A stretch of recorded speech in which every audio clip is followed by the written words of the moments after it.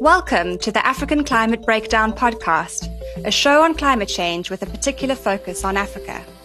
I'm your host, Dr. Suzanne Carter, and I lead the coordination unit of the Future Climate for Africa Research Programme, or FCFA, a program that works to improve the understanding of how Africa's climate is changing, how that affects communities, and what can be done to create a climate-resilient future. Join us as we delve into the innovative research of FCFA and hear on-the-ground stories of climate change in Africa. And so the climate conversation continues. In our previous episode, we looked at some of the science behind climate change in Africa.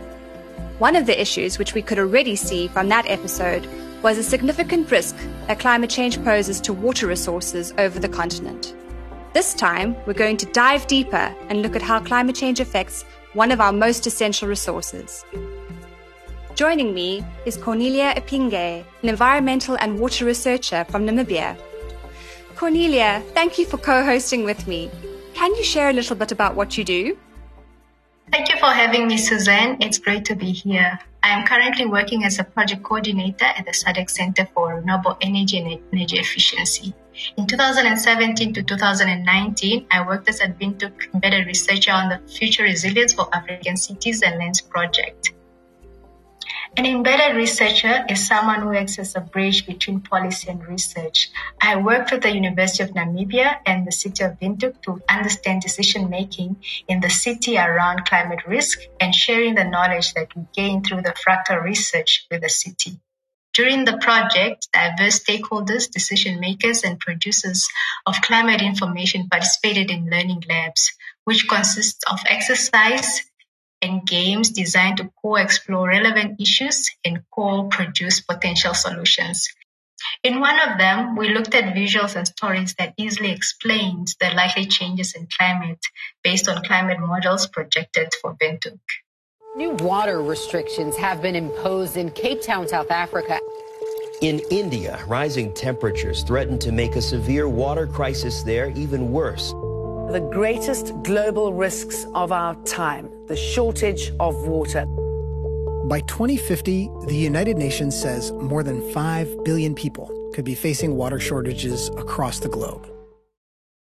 Cornelia, I'm sure you also have some interesting lived experience when it comes to water availability, living and working in such an arid country like Namibia. I grew up in Namibia, the driest country in the sub-Saharan Africa. Our mean annual rainfall is estimated to be 285 millimeters. Of the total rainfall, 83% evaporates, 14% is used up by vegetation, 1% recharges groundwater, and only 2% becomes runoff and may be harnessed in dams. In our context, the effect that climate change has on water supply can be devastating. I remember growing up in northern Namibia that the erratic rainfall caused droughts affecting subsistence farmers' crops and livestock. However, on the other end, we experienced floods as well. I used to think water was plenty and did not finish, seeing it in the Kuvalayo-Shakati Canal from the Kuvalayo Dam on the Kunene River, which borders Angola and Namibia. However, this changes I started working in Windhoek. I've learned how water is very precious, and we have been experiencing water crisis over the years, and the city of Windhoek, which is the municipality, has put up measures to save water. It's sobering to think that something we take for granted can be in jeopardy. It reminds me of the drought in Cape Town not so long ago, where we were weeks away from the city turning off all municipal water supply. After 3 years of below-average rainfall, Cape Town was facing the possibility of severe water shortages. And in 2018, the city announced that they were a few months away from turning off the taps in what was termed Day Zero. Let's hear more on how the city of Cape Town responded to this drought from Dr. Gina Ziervogel, an associate professor at the Department of Environmental and Geographical Science at the University of Cape Town in South Africa. Many people heard about Day Zero and when the city of Cape Town was facing a severe drought. And the challenge was that it's a city of over 4 million people, and the city government, the metropolitan government, really didn't want to run out of water and not be able to provide essential services. So they set a percentage at which, when the dams were 13.5%, they would say it was stage 2 of the crisis And at that point, people would no longer get water in their taps and would have to queue at what were called pods, points of distribution, to get their water. This made a lot of media coverage around the world. And the drought was severe in Cape Town, but a lot of responses were put in place that helped to reduce the impact of the drought. So there was significant reduction in use of water by residents and businesses.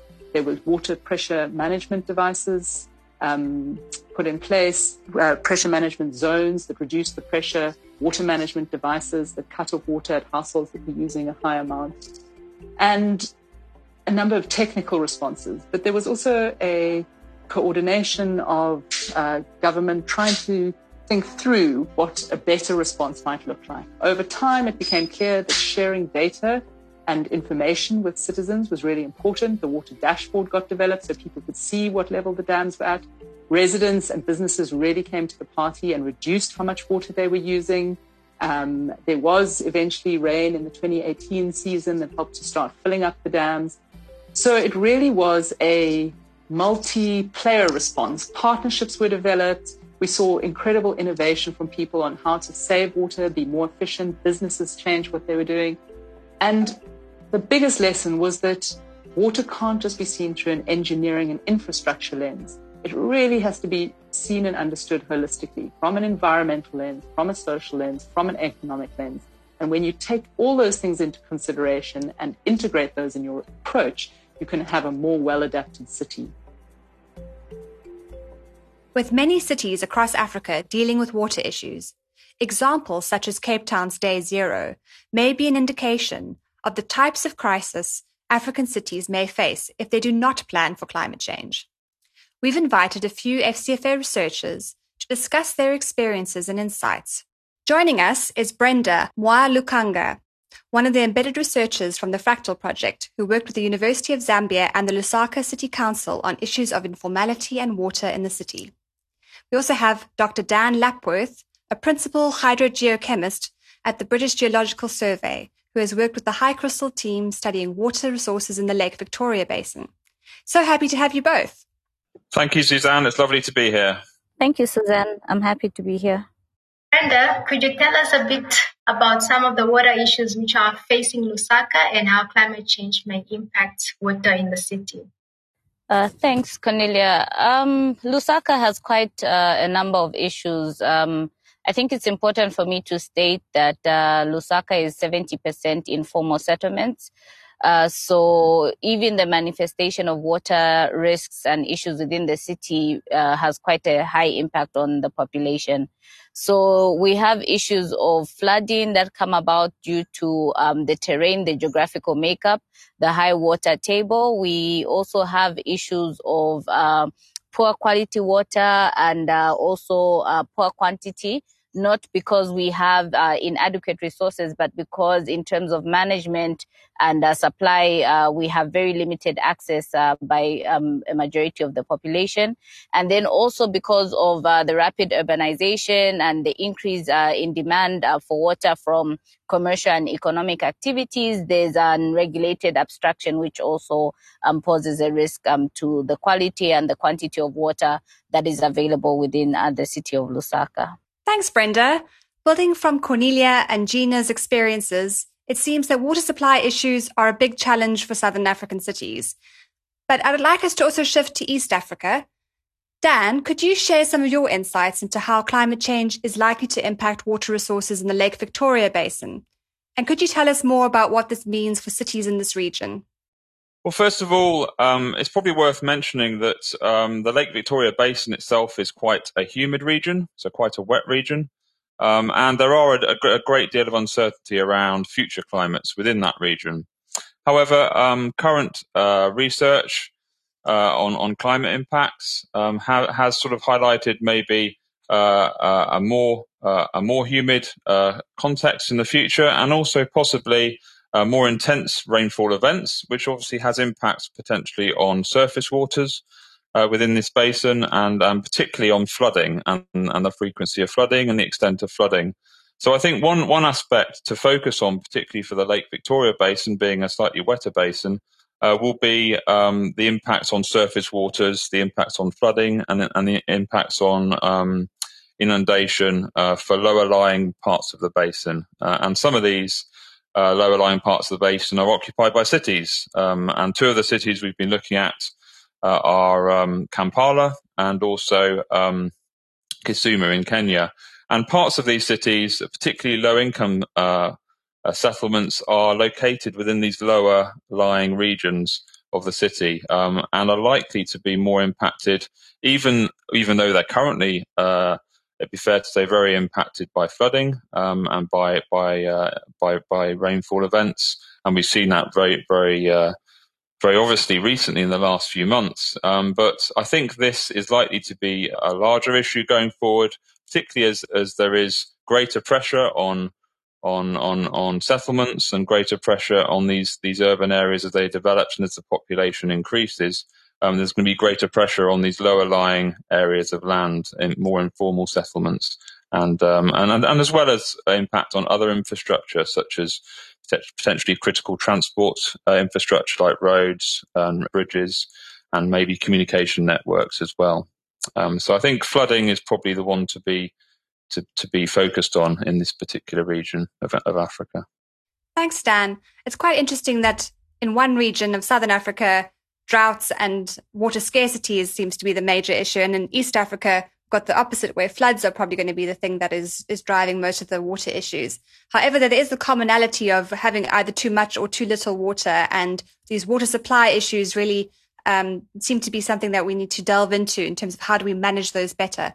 So Cornelia and then maybe Brenda, if you could pop in after, I wonder if you could share from your experiences how these cities have learned from each other in how to respond to these kinds of issues. So in terms of Windhoek, during the Fractal project, we had a city-to-city exchange visit where Brenda and myself were involved. We traveled to either the cities, and we have learned how it's important to have city-to-city discussions in how different cities manage water. As an example, Windhoek has been leading in the water reclamation activities, which then Lusaka has learned. As another example, Namibia is very strict in terms of groundwater regulations, which also then in Lusaka, that was a problem. But from our exchange, it seemed that Lusaka had learned and put up the regulations then.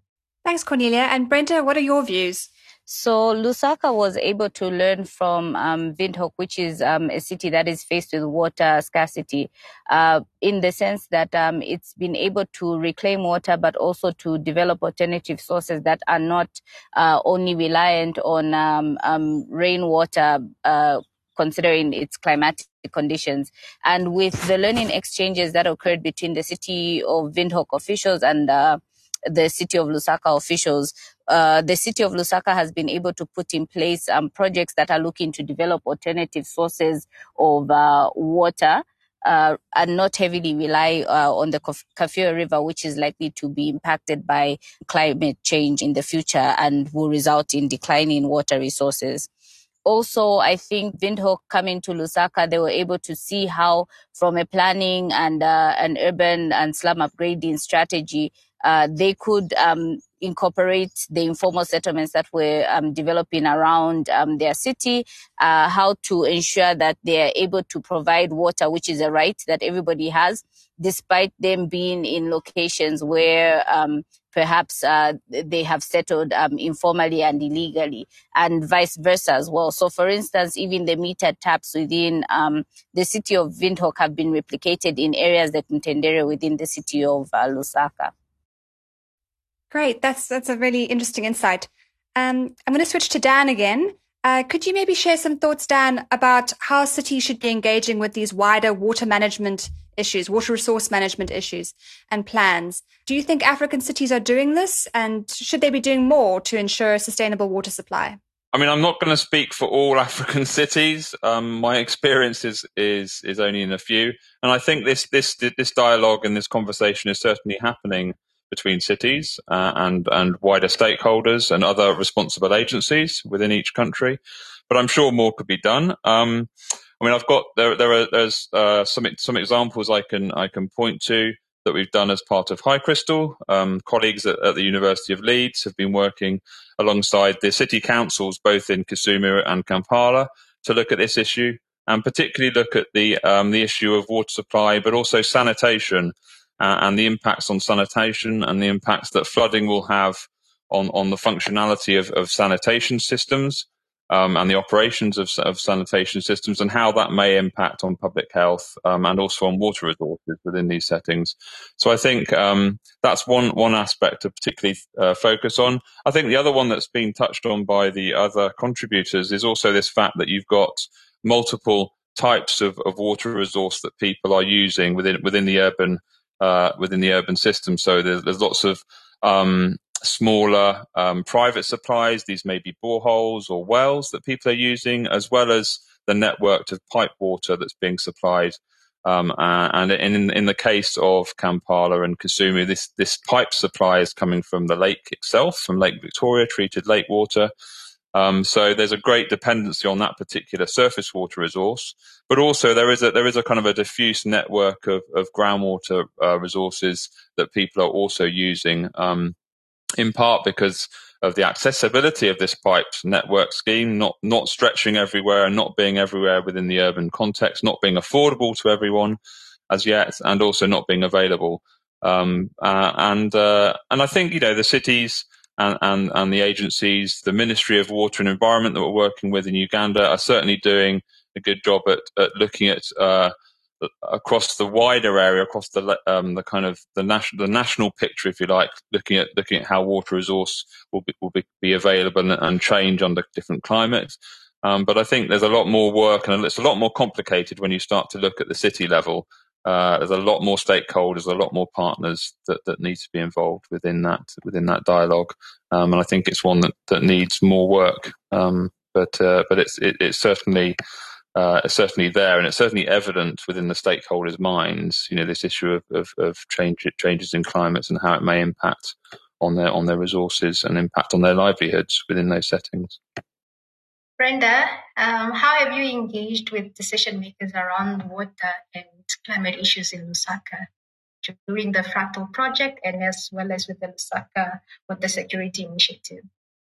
So with the Fractal project, we would organize learning labs to bring together city decision makers, researchers, technocrats into the same room to learn about the issues of water, to learn about issues of climate change.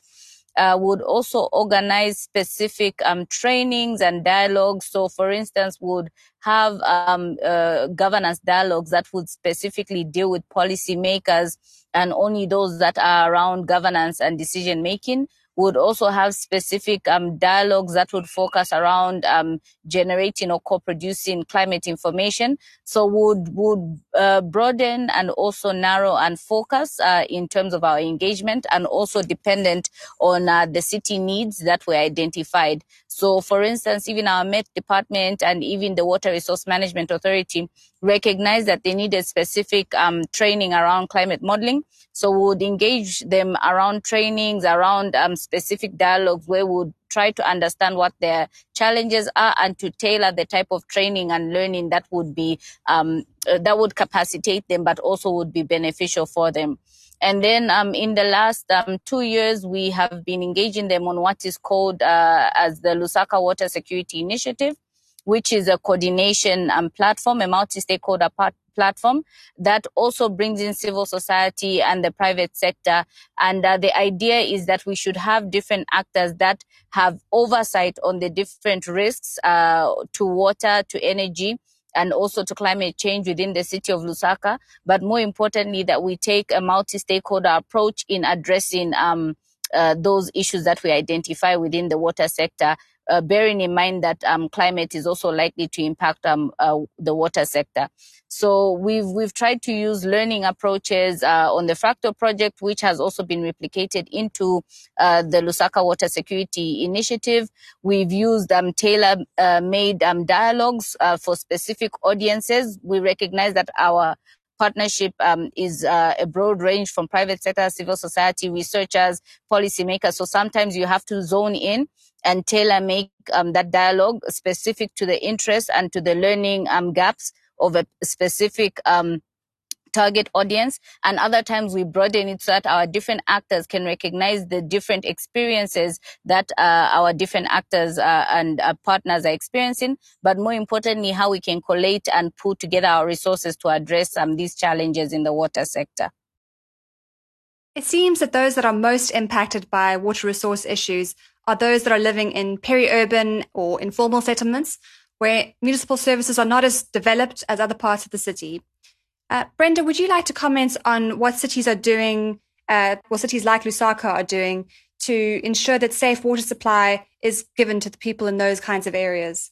I think Lusaka, again, is 70% informal. So I think from the 90s, we have recognized that those that come to Lusaka have a right to the city. And so there have been attempts to upgrade some of these slums and also to regularize them. And if, as a city authority, they regularize a particular area that has been deemed as informal, it means that they are now mandated to provide the requisite services. And so over the years, what has been happening is that they have been developing what is called a water security action and investment planning process that also recognizes the need to provide water in these informal settlements and also to provide the other requisite services such as drainage and so on. So what Lusaka has been doing is that they have been engaging in processes such as the water security action and investment planning process, the community engagement and empowerment process, to utilize acts such as the Urban and Regional Planning Act, the Decentralization Act or policy that requires that a bottom-up approach should be used with the citizen taking control of their development, which also includes water supply services and water security issues. So they've been undertaking a process of developing local area plans that reflect water security with support from the private sector, led by the local authority and also the Lusaka Water Supply and Sanitation Company. Thanks so much, Brenda. I'm going to ask Dan if he could answer the same question and whether there are potentially similar issues of informality in Uganda. Yes, I think it's fair to say there are, and also in Kenya in the Kisumu case study we looked at as well. I think there are very similar challenges in terms of the network of public water supply that's treated and distributed, sometimes not being available in some areas or not being available all the time in other areas. But I think that the councils and the public bodies responsible for water supply and private bodies responsible for water supply have done an awful lot of work in trying to extend those networks and make them more available to other people. But I think there is a continued challenge. There's still a lot of work to be done. It's not reaching everybody. And also a lot of people are still dependent on alternative sources that are considered certainly unimproved and are much higher risk sources potentially. We've heard from the example of the Day Zero in South Africa, Cape Town, that sharing data and information with citizens was an important approach to reducing the water use during the drought in 2018. Then, how important do you think accessible water resources data is for ensuring sustainable water supply for cities? Yes, I think it's an important issue. I think first of all, there are two sides of the equation, but both the understanding of citizens in terms of the particular water stress episode that they're within. For instance, the Cape Town example that you draw on. I think it's important for citizens to understand how they can reduce demand and potentially reduce use under particularly water stressed conditions, and how to do that effectively. And I think communication around that is particularly important. But there's also, on the flip side, there's also understanding the water resource that is available and how vulnerable that is to changes in climate and maybe episodes that are drier, and how the blend of groundwater and surface water and other water sources are may be impacted by future climate. And I think it's partly around understanding the vulnerability of the current infrastructure and network, and about future-proofing that and making sure that more climate-resilient infrastructure is in place. So that may be, in some examples, that may be extending groundwater resource availability within that region, if that's possible, or indeed extending surface water capacity to allow for the fluctuations in the climates in the future. Thank you so much, Brenda and Dan. When looking at these examples, it's clear that water issues are already a major concern across Africa, making it all the more important to plan for climate change when water supply may become even more erratic. Let's take a look at what the Umfula team working in Malawi and Tanzania is doing to improve how water resources are managed in the future. Professor Julian Haru is Chair of Water Engineering at the University of Manchester and is one of the co-investigators of the Umfula project. The Umfula team has been doing research around how governments should consider climate change in the planning of developments within river basins in both Tanzania and Malawi, particularly how to navigate the impacts these developments may have on the water availability for the environment and other vital economic sectors. This research has provided a vital tool for the government to manage trade-offs within the Rufiji River Basin in Tanzania. Thank you for joining us, Julian. Thanks for having me. It's a pleasure to be here. Thank you. We've heard a little bit about some of the water issues facing African cities, but I'm interested to learn a little bit more about what can be done to plan for the future. Julian, could you tell us maybe something about what Umfula has been doing around the water-energy-food nexus? Yes, thank you. So the Umfula is looking at different river basins in Malawi and in Tanzania. And the part that I worked on specifically with colleagues at London School of Economics and other universities in the UK and universities in Tanzania is the Rufiji River Basin. That's a beautiful river basin in the southeast of the country. It has most of the hydropower potential and most of the hydropower installed capacity currently in Tanzania. And it also has a whole series of national parks and beautiful areas in a wide range of different sort of geographical environments. It's a beautiful place. And therefore, this was an interesting study to do there. There are some very large infrastructure assets that are being considered by the government. And currently a large hydropower dam that's planned, the Rufiji Basin Hydropower Project. And so, the questions that this research project asks are very real. And there's considerable interest in the answers to all these questions. So it's both a rewarding and interesting place to work, but it's also not an easy one because there's considerable attention placed on what we do and what we say. So it's not one of those case studies where the work is completely divorced from reality. There's a large hydropower dam planned by the government. It will be very expensive. It will require a lot of sacrifices. And so these questions about trade-offs between different benefits and the resilience and the viability of the asset under climate change are not academic questions. They're very real questions. And this made the project very especially interesting. So what was the results of the project? What did you manage to influence within the governments in the Rufiji River Basin? Well, that's always difficult to say how much we were able to influence. The way that water infrastructure is decided upon and energy infrastructure is a really complex socio-political process and also historical.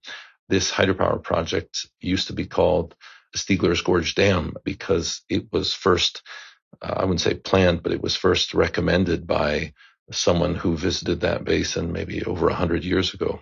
And so it adopted his name for a long time. Now the name has changed and the planning has changed, but one could consider that the consideration of putting in this hydropower asset, the Rufiji Basin hydropower project, has been in process for over 100 years. So the 1 or 2 years that we worked on it, of course, is almost insignificant in that wider context. But what we try to do is that the fundamental tool of, I would say, modern river basin planners is a river basin simulation model.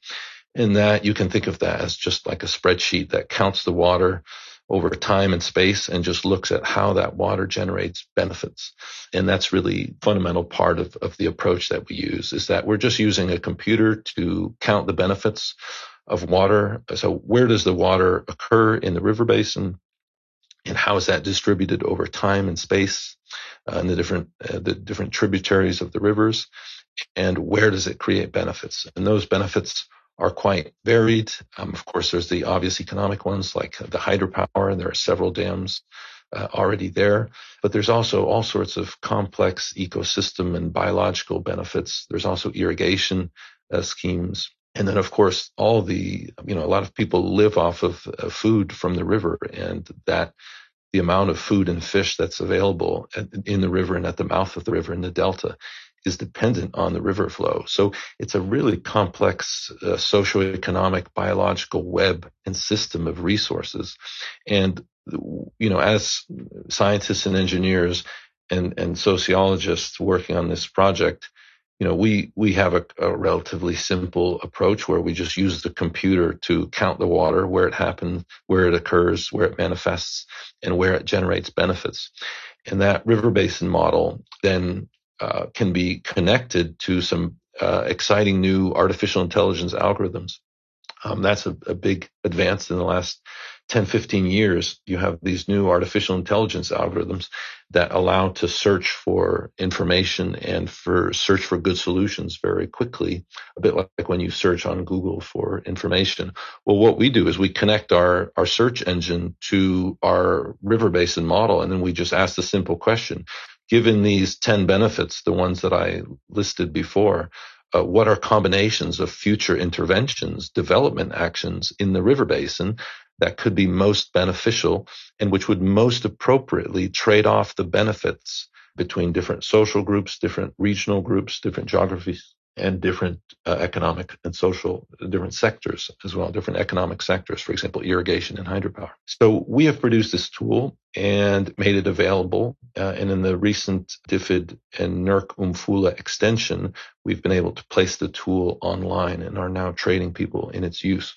So it's an exciting project. How much we've actually been able to influence the actual design parameters of the dam, that's almost too early to comment. I think what we're trying to do is to create almost a institutional and cultural shift between a more closed and hush-hush culture of planning for hydropower, where finance ministries and maybe some of the water and energy infrastructure, are having pretty much closed conversations at a sort of technocratic financial level, and trying to open that up into a more broad-based discussion with more civil society and more stakeholder involvement, which says, why don't we make big investment decisions in river basins by looking at a more broad and a more rich palette of different metrics of performance and different social and environmental and economic benefits. So rather than just saying, okay, here's a river basin, how much megawatts can we get out of it? Looking for more, trying to paint a more complex picture and to see how as humans can we harness that river basin in such a way that many different socioeconomic and environmental benefits can be obtained from it. Thanks, Julian. I wondered if you could explain a little bit about what the water energy food nexus is and how that interacts with the kind of work that you're doing.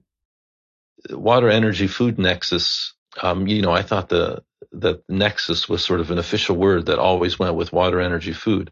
It turns out I've met many, many other colleagues from other fields of research that also claim the nexus word to be theirs.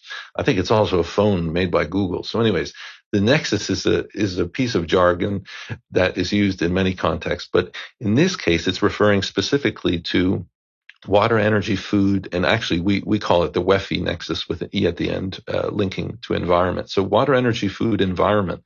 What that's referring to is that there are these several systems in the world where those resources are deeply connected.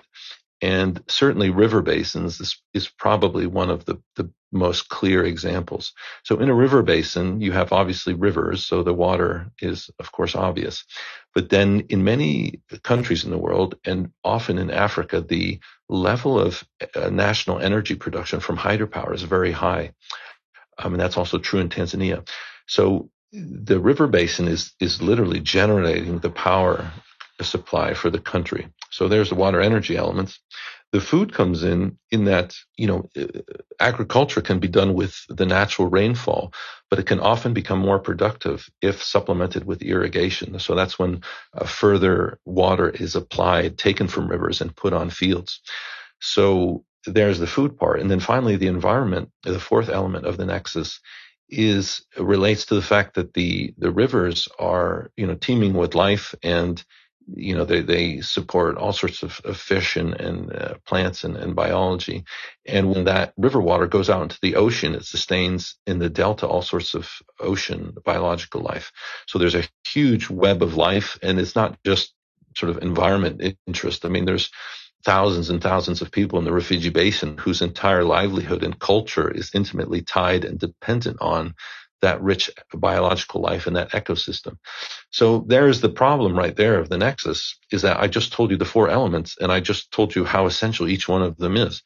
And that's the problem, is that, if the four are essential, well, whenever you do something, like, for example, invest in a new dam, like we are going to now in Tanzania, well, how does the contributions, or how do the benefits assigned to each of those four elements of the nexus, how are they redistributed by this human intervention? So in summary, the nexus is about connections between four resource systems, and that whenever you intervene to further the benefits of one of the nexus elements, the other three feel the impacts of this. And those can be either benefits or cost.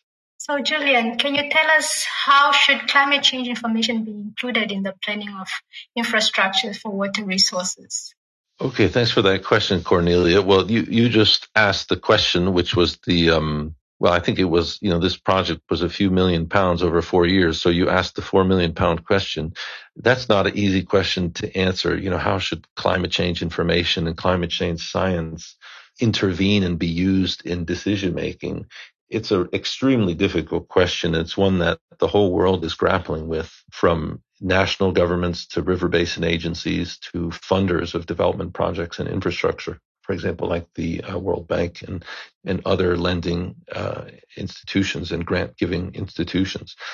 And it really, that question is, and so just to remind you that, so the complexity is not just the water, energy, food, environment nexus, the way that the river basin combines those four elements, but it's also that the future of those four systems is, of course, very much uncertain, and it's driven by the conditions, the rainfall, the temperature of the future, which is unknown. And not only that, but also the social and political changes that might follow from future changes in conditions. So climate change adds another difficult dimension to this conundrum of how should we make investments and decisions today for infrastructure and for systems that are in place in the future when we don't know the future, right? So how do you intervene in the supply-demand system? An economist or an engineer would ask the question, how should I intervene in this supply-demand system when I don't know future supply and I don't know future demand? So in this case, supply would be, for example, the rainfall. How much rainfall is there going to be? And the demand is, well, where are people going to live? What are they going to, what mix of energy, water, and food services are they going to require? Are they going to want? How wealthy is Tanzania going to be in 30 years? And what access to international water, energy, and food markets, especially food markets, will it have? And what will be its access to energy markets? So there are many different elements of uncertainty, and perhaps one of the most troubling ones is climate change. And so should we even, because climate change is uncertain, should we be considering it today when evaluating investments for the future? Because if it's uncertain, well, how can we do that? Thank you so much, Julian, for sharing the amazing work you're doing and explaining these complex issues for us. We really look forward to seeing how the tools you have designed have an impact in the future. Thank you very much. It's been a rich episode with so many insights. Cornelia, what were your key take-home points? These are some of the things that stood out for me. Firstly, that there is a need for more resilient water infrastructure. This is one of the ways to build resilience for climate change risk. And secondly, a blend of different water resources, innovations, and robust decision-making would help in managing future climate risk. Lastly, the inclusion of decision makers and diverse stakeholders is essential to planning for water resource management. Absolutely. Mine are that you can still make plans to adapt even when there is uncertainty about what the future climate will be. Informal settlements are common in African cities, and water supply issues are therefore a lot more complex, relying on both formal water sources and unregulated, possibly unsafe sources. And lastly, water supply issues are going to continue to be really important for most African cities, although some are planning for too little and others for too much. Cape Town's drought and Day Zero is a particularly good example of the kinds of challenges cities may be facing in the future. We've come to the end of this episode. Thank you for tuning in. We would love to hear from our listeners. If you have any burning questions or comments, please email info@futureclimateafrica.org. If you'd like to learn more about the work mentioned on this podcast, please visit futureclimateafrica.org. You can also follow us on Twitter on the handle @future_climate or on LinkedIn under Future Climate for Africa. Take a look at the podcast show notes for any of the links you may have missed. Join us again next time for more groundbreaking African climate research and stories.